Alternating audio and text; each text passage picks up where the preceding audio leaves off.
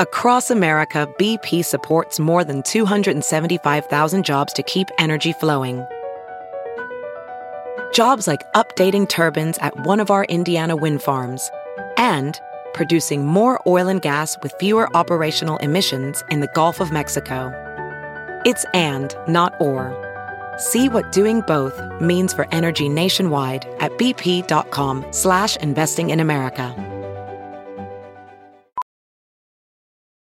Welding instructor Alex DeClaire knows VR training platforms like Forge FX help students master their skills. There's a big learning curve with welding. Virtual reality simulates that exact muscle memory that they need. Learn more at meta.com/metaverseimpact.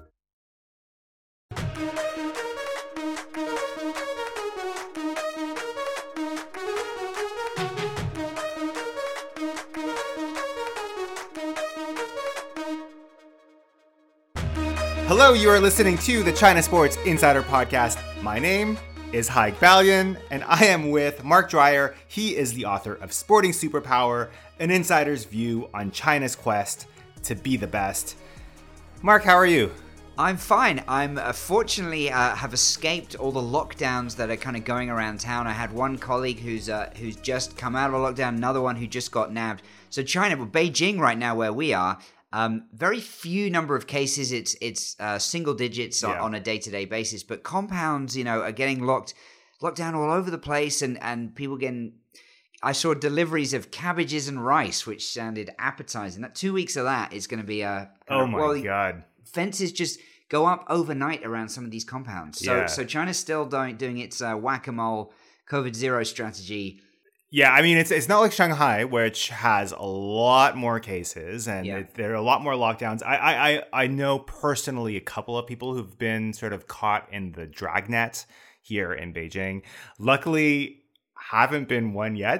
Yeah, China had its first 2 deaths basically in 2 years from COVID. Both of them were about 1,000 years old, I think, and had a lot of underlying conditions. So the COVID death rate in China is still officially 0.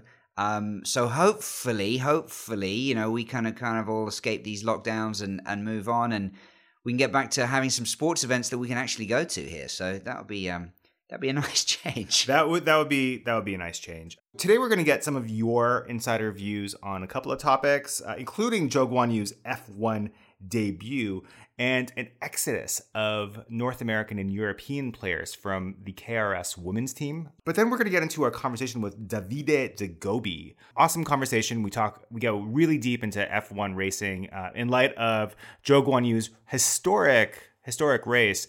Did you watch the race? Yeah, I did. I mean, it was fairly late China time, but there's a lot of anticipation around it. I mentioned to David when we spoke a little bit earlier, I was stunned to see how many people in China were focused on this. I mean, we've been talking about him for a while. I got the chance to commentate on his F3 Asian Championship Series for the English language audience about a year or so ago when he was trying to qualify for his Formula One racing license, his super license as it's known. And yeah, he did a great job. So I kind of got to know him a little bit through that. It was just so great to see him do so well. He's such a genuine guy as well, really likable. And I think that is what is going to endear him, not just to Chinese motor racing fans, of which hopefully there'll be more and more every week, every time he races. But I think globally as well, he could be a big star. He speaks good English. He's a well-presented guy. And just, like I said, humble and likable. So fingers crossed that this can continue. Let's hear his reaction after the race. It's amazing. I'm so speechless, It was so emotional race, so intense, not physically, mentally. And to be scoring my first ever Formula One points, in my debut is something I would only dream of. So, hi, you'll probably hear a little bit of a trace of a British accent there. Not fully, but he is based a lot of the time in the UK. So one of the things I found interesting, he wants his name to be listed in the Chinese manner. So that's family name first, first name second. But F1 just can't seem to handle that for some reason. Well, F1 got it right, I think, but some of the commentators just couldn't. I don't know why this is so hard. I really don't. I was actually stunned to see on Twitter and elsewhere people are kind of surprised by this. Maybe like we've lived in China too long that we're kind of used to this, and people still don't know that in Chinese the family names come first. I mean, typically, again, people can list their names. Sometimes people of Chinese heritage or descent or nationality go overseas and they deliberately flip it around, and people can have the name however they want. Yeah. But he is asked, can it be Zhou Guanyu as it is listed in China? His team on the radio still call him Joe, so I don't know if that's kind of like they actually realize this is family name. On the other teams they talk about Lewis, not hey Hamilton, drive quicker. Yeah. But it's whatever works. It's not a big deal. He just politely asked, and some of these commentators had an issue with it. So I don't know. Well, I mean, it sounds like they're going to have to get used to it. He's going to be on the circuit for a long time, based on how he did this week, which is really exciting. Before we get to Davide, I wanted to update our listeners on one thing. A couple of weeks ago, we were talking about how European and North American-based players for Kunlun Red Star had left the team. They didn't really make the playoffs, so it didn't factor in for this season. It'll factor in probably for next season. But Mark, you mentioned that the Women's League is still ongoing and that North American-based players on the team were still, at that point, on the team. But that's changed. Well, the team still has a number of international players, so it's a little bit complicated because there was the roster pre-Olympics, and that was also supplemented by some players who have, some of them rejoined the team, and others have joined for the first time. So they're still playing in the Russian Women's Hockey League, which we kind of noticed was potentially a little bit controversial given the world of sport as it relates to Russia. There's Swedes, there's Finns, there's Canadians, there's Americans, there's Russians, there's Chinese, of course, on that team. A bunch of the players were kind of officially released, but as I understand it, they were most of the Team China squad who were never going to join up for the rest of this season. I think what we're looking at right now is the World Championships are coming up in the spring, and some of those players may rejoin directly in Poland with Team China in a few months' time. So let's wait to see what happens on that. But I did want to say there was some crazy stuff going on. There's been some injuries. It sounded like it was probably COVID, but don't have confirmation of that. The team was absolutely gutted to the point where they have this unbelievable goalie called Nora Ratti, who's Finnish, and she's basically one of the best goalies in the world. She previously had played for the Kunlun team, and she's rejoined. So she's just been saving everything in sight. She doesn't really need a backup, but she hasn't had a backup. So what they've actually dressed two of the Chinese defenders in goalie pads for some of the recent games because all the regular backup goalies have been sick. So there's some pictures of players who have never played goalie. I mean, my God. Thank goodness for them that Nora didn't get injured. But it was kind of crazy. I mean, they had basically half a team, and they're on an unbelievable winning streak. I think last time I looked, it was 17 or 18 games in a row that this team is winning at half strength, but they're just so good. That's amazing. Let's get to our interview with Davide. You've known Davide for a while. How do you know Davide? Davide is basically the guy when it comes to organizing racing series, motor racing series across all of Asia, to be honest. He's based in Shanghai with his company called Top Speed, but he's put on, ones for a lot of the manufacturers. They have their own series, whether it's Ferrari, Porsche, Audi, and so on, or whether it's the collaborative series where they go across Asia. If there's motor racing in this part of the world, chances are he's right at the thick of it, and he's probably organizing and pulling all the strings. And he has a lot of opinions, which he shared with us, and it was great. Learned a lot. We caught up with him in a Shanghai hotel room. He's in quarantine right now. He just got back to China. So here's our interview with Davide de Gobi. Davide, in your bio on your website at topspeedchina.com, you wrote that your biggest hope is to one day send a Chinese driver to the F1 podium. After last weekend, that possibility is closer than ever. What was it like for you watching Zhou Guanyu race? And not just race, but also get a result? Yeah, it was exciting because, as you say, it was one of my goals since I arrived in China to finally see one Chinese driver, first of all, to compete in Formula One, and then hopefully arrive at the podium and win some race. Zhou Guanyu, it's the result of a lot of effort that has been put in the Chinese motorsport. So it was exciting for me, but I think it was exciting for the whole Chinese fans to see that the Chinese driver can take part in Formula One, but actually to be competitive in Formula One. Davide, I think a lot of mainstream Chinese sports fans are just really discovering him for the first time at the moment. Now that he's sort of exploded onto the F1 scene. But when did he first come onto your radar, and when did he start? When did you first get a chance to meet him? And I know that he's raced in some of the series that you've organized too. Yeah, actually, I mean, with Zhou Guanyu, I get a chance to know him only last year. Even if it seems that I'm in China since a long time, I know all the young Chinese driver, but honestly, if you really want to develop your career as a professional race driver, you need to move in Europe quite early in your life. So Zhou Guanyu, like some other young Chinese driver, moved to Europe quite early since karting. So karting, Formula 4, and Formula 3, and Formula 2. So actually, it was a bit out of my scene and out of my radar. Last year, I had the possibility to meet him and then to spend a lot of time together because he joined Formula 3 Asian Championship. We spent 5 weeks together in Middle East, and then for the first time, despite I follow his result in internet, despite also he joining my former team when I was in Europe with Prema. So I know a lot about him. I had a lot of feedback from Prema. I know that he was a good driver, but finally had a chance to meet with him, talk with him, and understand a lot about him. And then I was really impressed by all this quality that he has. That's why I would say my real connection with him is just from last year. So from what you've seen then, what is his ceiling? What's your opinion? I was really impressed because the way that he managed Formula 3 Asian Championship was really as a professional driver. Even, for him, it was already a Formula 2 driver. He did already 2 seasons in Formula 2.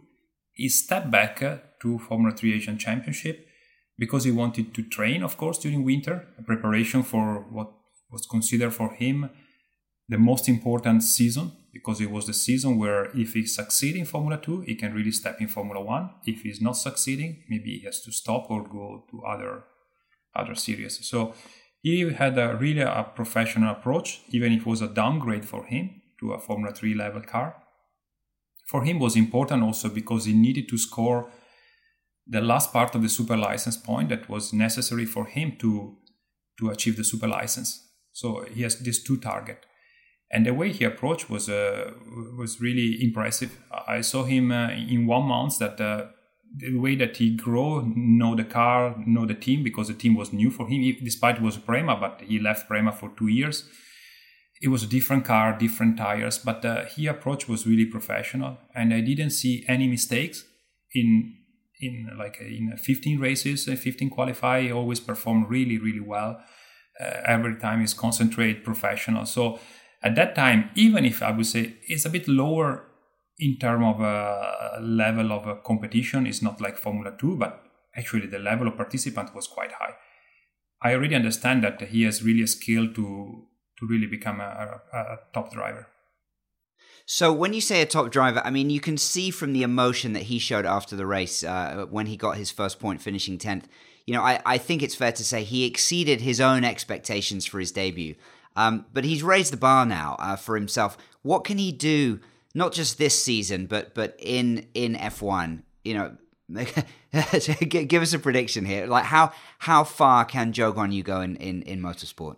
I think he was extremely happy, and everybody were surprised because I believe most of people don't know about Zhou Guanyu and his potential. Only if you are like an expert of motorsport, if you follow him before, you know that he has a skill, he's fast, he's really precise, and especially what surprised me a lot is not doing any mistake. So this is his good quality. So fast and not doing mistakes means that when you have the opportunity, you can score points, you can be in front. That's what happened in Bahrain. It was a surprise, of course, because it's the first race for him, and I think the main target was to finish the race and don't do any mistake, not be involved in any accident. If you see, he was a bit conservative in the start because he lost some position, but I think he is aware that the car is competitive. I have to say Alfa Romeo has a very good and competitive car, but then he was calm. He didn't want to rush, and then he waited for the opportunity to overtake a car when he could overtake. So he was clever. He was there. He didn't want to do more because he know that he was close to the points, but he was not trying to do more and try to get on the 10th place, maybe taking more risk. So he was there. Then okay, luck helps sometimes. Some car in front of him stopped and he get the points. But it's the result of the whole race where he managed in a very clever way. So where he can arrive, if he has a speed, as I believe he has a speed, if he still keep calm and then he keep growing and then learn from his teammate, because he has a very good opportunity to learn from a very experienced teammate. He has a car now. I believe he can score more points and then his target. And what I will really recommend for him is just don't do too much. Just avoid to do mistakes. If he doesn't do mistake, I'm sure he can score more and more points. Now you mentioned Alfa Romeo, and when he signed with Alfa Romeo last year, what went through your mind? Is that a good fit for him? I think it's very good. I mean, it's important, first of all, to find a seat in Formula One, and he managed to do it. Alfa Romeo, last year was not coming from a good season. They didn't score many points. They struggled a lot. Surprisingly, I would say they made a very good job. They made a good car.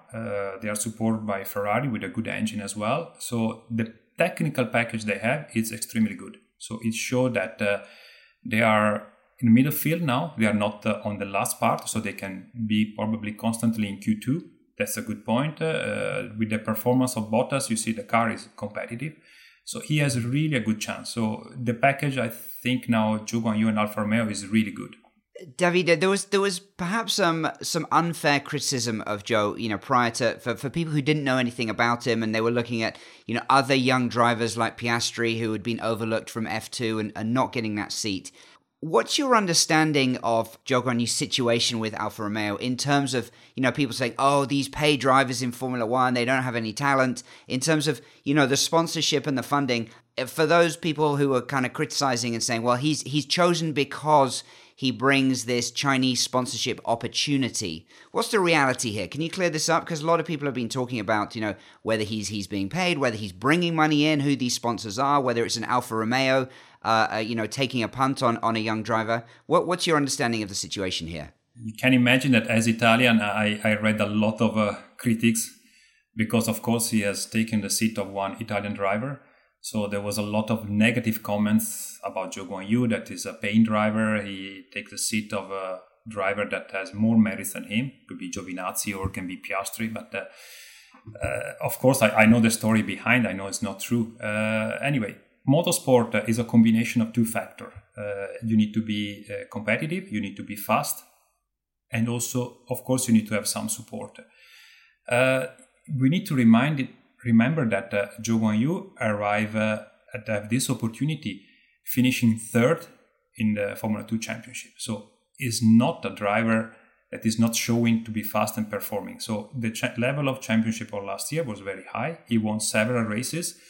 He got probably some unluck in the second part of the season because he led for 3/4 of the season. The championship was led by Zhou Guanyu. So I think he deserves in terms of result.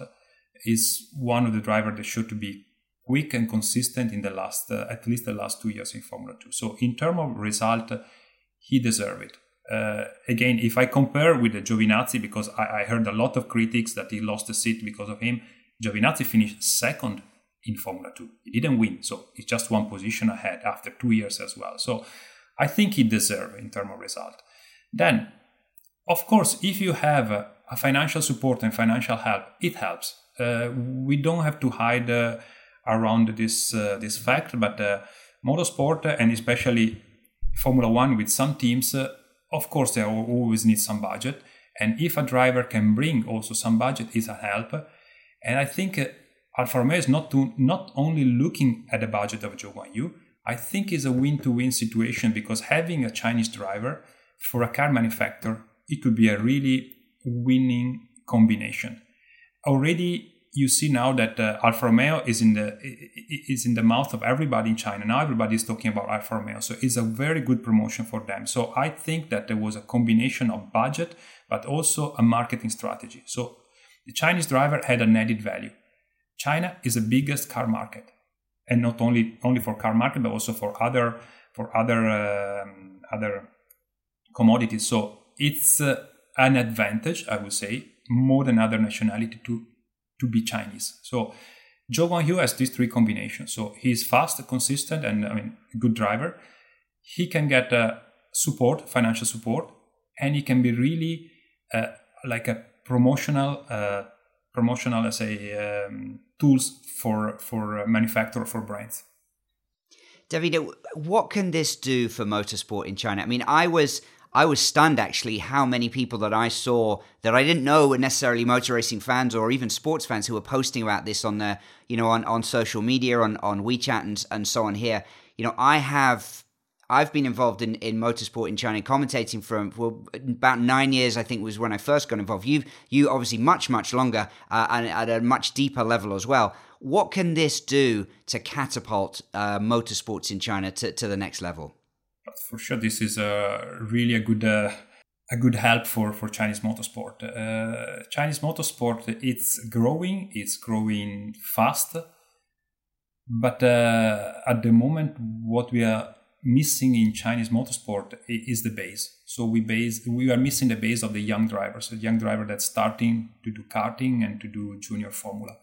We are really struggling, despite a lot of project that has been done. We really see that there are not many young drivers. So motorsport at the moment in China is going at two different speeds. So we have a lot of activities related to gentleman driver, GT series, touring car and GT, where there is more involvement of manufacturer. But on the ground level of the pyramid, the lower level is really missing all the young drivers. So I hope that this fact that Zhou Guanyu made it to be in Formula One, first of all, and now to score the points that is an incredible result, will give the motivation to some young kids to say, okay, I want to start. I want to do motorsport as well. I would like to see how I can start. So it will take years. I believe it's not something that we will see the result tomorrow, but it will take probably a couple of years where we can see that parents will try to also address their kids to do motorsport. It might be that motorsport become a sport like other where people and let's say parents can address it. At the moment, motorsport is limited, from my point of view, only from people that understand a little bit more with passion, and is very, very limited in China. Parents are not pushing kids to do motorsport. So I hope that really this will boost a lot the interest for parents, for kids to join motorsport. You've been based with Top Speed in Shanghai for a number of years, and of course that's the home of the Shanghai Formula One Grand Prix. One of the things we've spoken about as we sort of previewed the Formula One season and looked ahead to what Zhou might do is just the disappointment, I think, that of the one race he can't race this year is his home Grand Prix in Shanghai. How much of a blow is that, do you think, that he's not able to race in front of fans? And how confident are you that the race will return, post-COVID? Of course, it's we don't know for sure, but how confident are you that 2023 he'll be able to race in front of his home fans in Shanghai? All the Chinese motorsport is missing Shanghai Formula One Grand Prix. It's already 2 years, and it's really a shame that we can have the Formula One Grand Prix here, but even other countries suffer the same situation. Now, of course, with Zhou Guanyu is changing everything. I would say that before there was not much interest, and nobody was thinking about having Formula One back as soon as possible. Because of course, Zhou Guanyu is there, but nobody expects this result. I think now more and more people will push to have a Shanghai Formula One Grand Prix back as soon as possible. Zhou Guanyu is from Shanghai, so it's another point where he can really attract a lot of people. I believe that the next Formula One Grand Prix, the grandstand will be full again, but full with real fans. I think there will be more partners and more sponsor interested to join the event, to link with him and to link with the event itself. So it will be a big boost. We need the Shanghai Formula One Grand Prix back.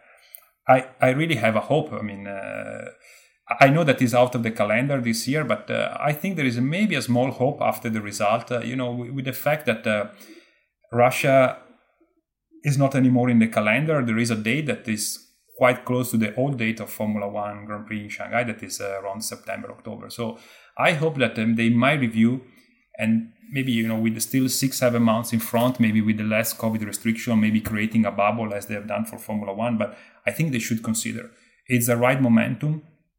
It's something that I hope the Chinese Federation and the Shanghai Circuit could consider to reapproach again FIA and see if they can take this date, because sometimes you need to catch the momentum. Now is the right momentum for the Chinese motorsport and for Zhou Guanyu. So I hope we can do it. Otherwise, let's wait for 2023. Because we already know that the Shanghai Grand Prix was extended for a few more years after this year.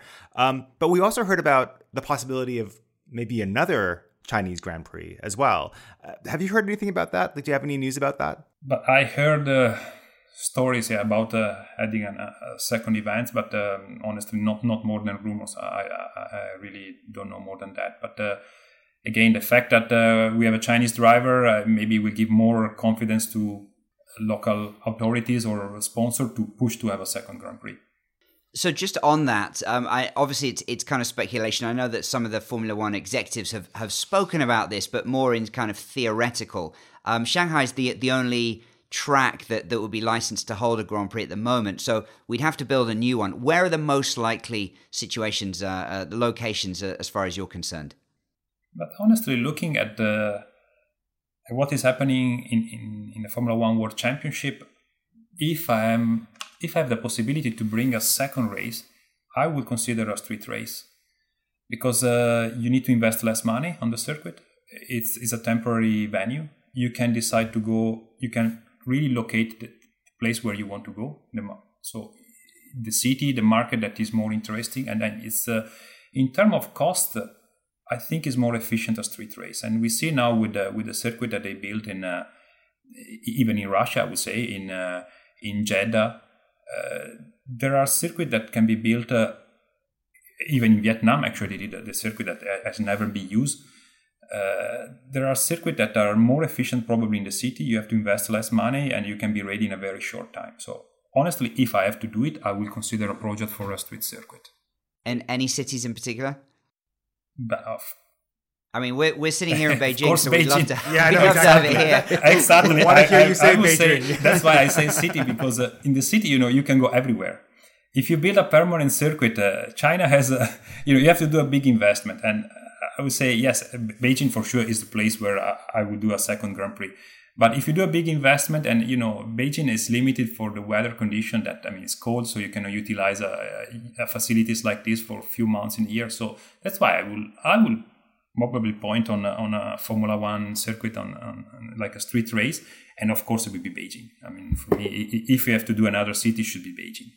David, if we step back a little bit, like just talk some about your career in China and what you've seen in terms of the development of motorsports here. The ups and the downs. We go back a few years and the grandstands for F1 in Shanghai were fuller than they have been in more recent years. We had a bit of a peak when we had Ma Qinghua, and he was test driver for one of the Formula One races there, and there was some excitement around him. We've had some other highs and lows. Where are we on that development curve right now? Yeah, as I said before, motorsport is growing. It's every year I can see that we have more and more motorsport activities, more events, more drivers.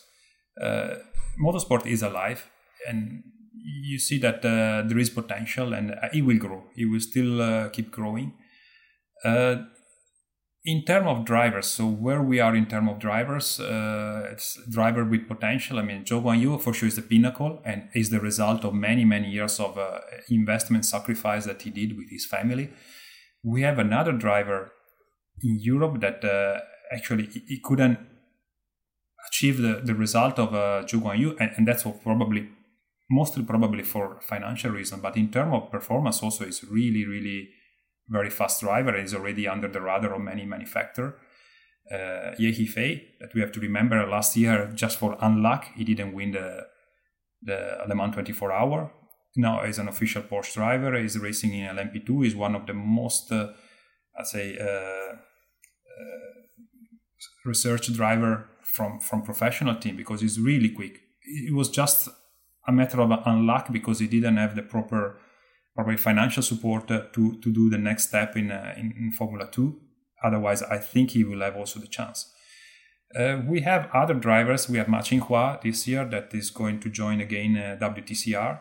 So that is the pinnacle of a touring car competition. So we have a driver that is representing China at the high level.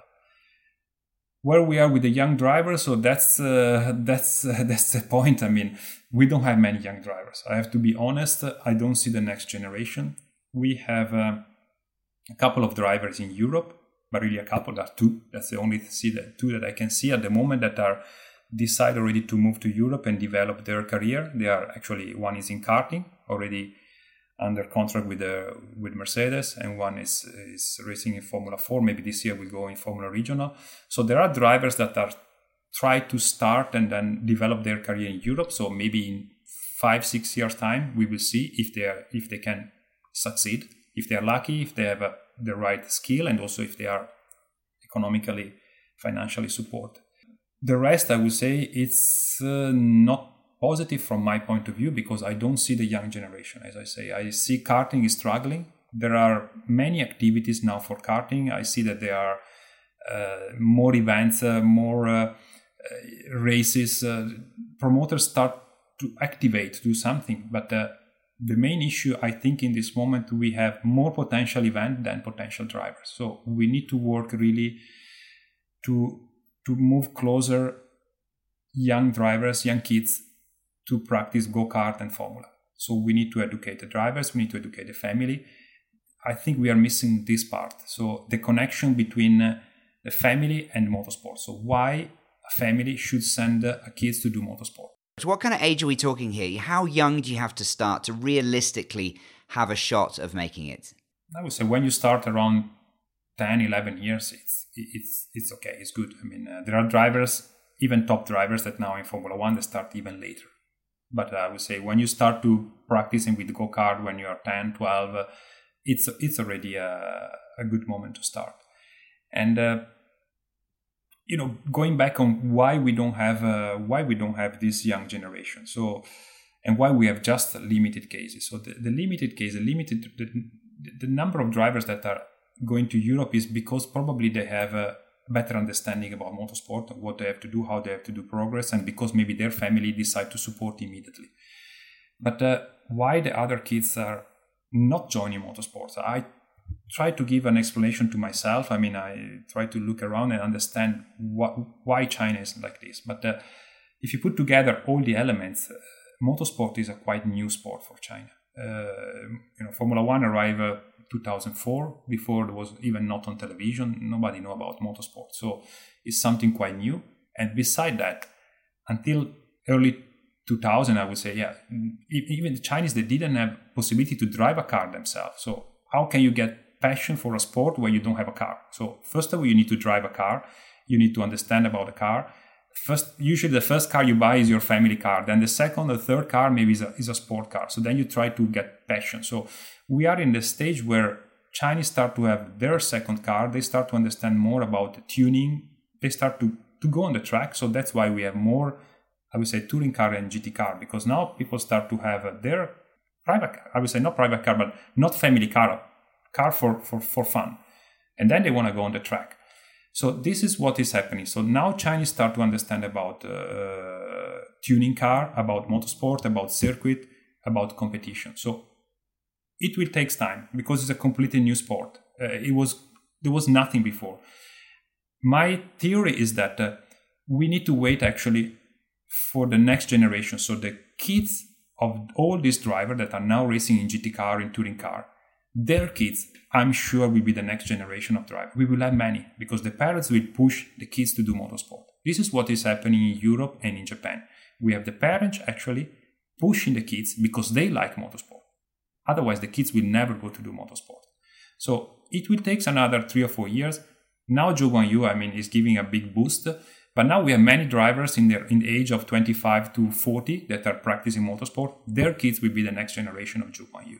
There's that Netflix series, Drive to Survive, that's really credited for giving the sport a huge boost in North America, especially, but also in Europe. And it's just a shame to me that that's not a series that people here can watch, because it just seems to be that's something that can also give the sport a boost here in China. Is there anything like that? Is there any kind of what kind of marketing, what kind of media is being done right now outside of Zhou Guanyu to get people excited about the sport? Actually, I would say not that much. We are missing also this part from my point of view, and maybe another area that it will develop, and I think China will be very strong, will be the e-games. I have an experience, actually last year, together with Zhou Guanyu, when we race in a Formula 3 Asian Championship. We have 2 drivers coming from the simulator. And I was extremely impressed on the way they drive and the way they behave on the track. And one of them, it was his first experience on the racing. So he just did the simulation. And when he was there with other good driver, I would say top drivers from the series, he behaved really well. He was always on the top 10. He never been penalized, so it means that he has a good attitude, know very well the regulation. So this could be another important link. China is very good on e-games, on everything related to computer, mobile games. So, and we have a huge population of young kids that use this e-game. I think we need to also to try to push in that direction, to try to scouting people from the e-games. TV program, I don't know. Honestly, I'm not a fan of TV program. I'm not following much, but I think is another good channel that it will help to develop a motorsport is the e-sport, and then link the e-sport with the real sport. So do the selection there, because the e-sport is affordable. After that, we can already do a selection and really help the driver with the skill. Davide, just a final question. It's been fascinating to get your insights on the development of motorsports over all the things that you've seen. If you had to kind of highlight one thing over the years that sort of fills you with optimism, whether it was a driver or whether it was as an event, something you've seen, something you've heard, witnessed, what makes you most positive about the future for Chinese motorsports? We are coming for 2 years where we are struggling a lot in China. I would say that it's really difficult. Asia has been penalized a lot compared to Europe, compared to US, to the other market. We have been really, really struggling. The fact that the borders are closed, we cannot travel, we cannot move around Asia. Has been really penalizing. So why I'm positive is because I've seen last year a lot of enthusiasm around motorsport. I've seen that last year motorsport grew more than the previous years where the borders were open. And I'm talking about the local market. That's why I feel confident the motorsport is growing. I've seen more events. I've seen the number of cars coming to China increasing. I've seen a lot of activation to do something for motorsport. So despite the border close, I will not identify one single event. I will say that all motorsport, despite all the problem last year, show that is alive and they really want to grow. It was really an extremely positive sign. We really faced 2 years with a lot of difficulties. So I will not say one event, because I really difficult to identify one event. I would say the all motorsport, Chinese motorsport environment last year give a very good sign to be alive. Davide, thank you so much for joining us. I really enjoyed talking to you. Thank you. Thank you for inviting. All right, that was Davide De Gobi. He is in Shanghai. He's in a hotel room in quarantine. Thanks for that. Let's leave it there. Mark, another week. Let's see what happens next week. Well, all eyes, of course, on the next F1 race, and the calendar is so packed these days that usually it's just week to week, and sometimes they do take longer breaks. But Saudi Arabia is the race for Zhou Guanyu, and hopefully we have a few new Chinese motor racing fans who are tuning in to listen this week. But let us know what you think. You can find me on Twitter, Dryer China. That's Dreyer, China. And I'm at Haigbalian. That's Haigbalian. That's it for the show this week, and we will be back next week.